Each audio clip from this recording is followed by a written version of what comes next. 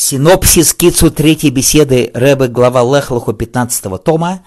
Ребе останавливается на изречении предыдущего Ребе, что глава Берейшис, хоть и веселая глава, но в конце не так уж весело, не так уж приятно. Глава Ноях совсем хламутная, глава потопа, хотя в конце и рождается Авром Авину, но по-настоящему веселая глава только глава Лех Леха, где мы всю неделю живем с Авром Авину.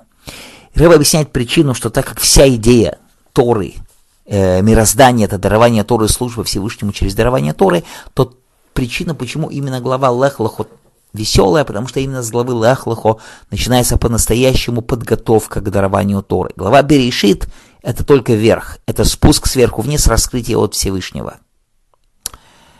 Глава Ноях начинается очищение низа. Да, происходит потоп, который является очищением низа, но это только очищение низа. А вот глава Лех Леха соединяет главу Берейшис и соединяет главу Ноях вместе, высшее и низшее. Соединение первого и второго и третья глава, как и Тора была дарована тоже в третий месяц, идея Авраама Авину, первый из праотцов, который начинает уже подготовку к дарованию Торы, соединение высшего и низшего, соединение главы Берейшис и Ноях. Поэтому Лех Леха мы живем с праотцом Авраама Авину, и это урок нам, что это и есть наша работа, во всем всегда соединять самая высокая божественность с самой ежедневностью этого материального мира, работа, начатая нашим праотцом Авраамом Авину, и работа, которая в конце концов приведет Машиаха, когда и будет окончательное соединение верха и низа.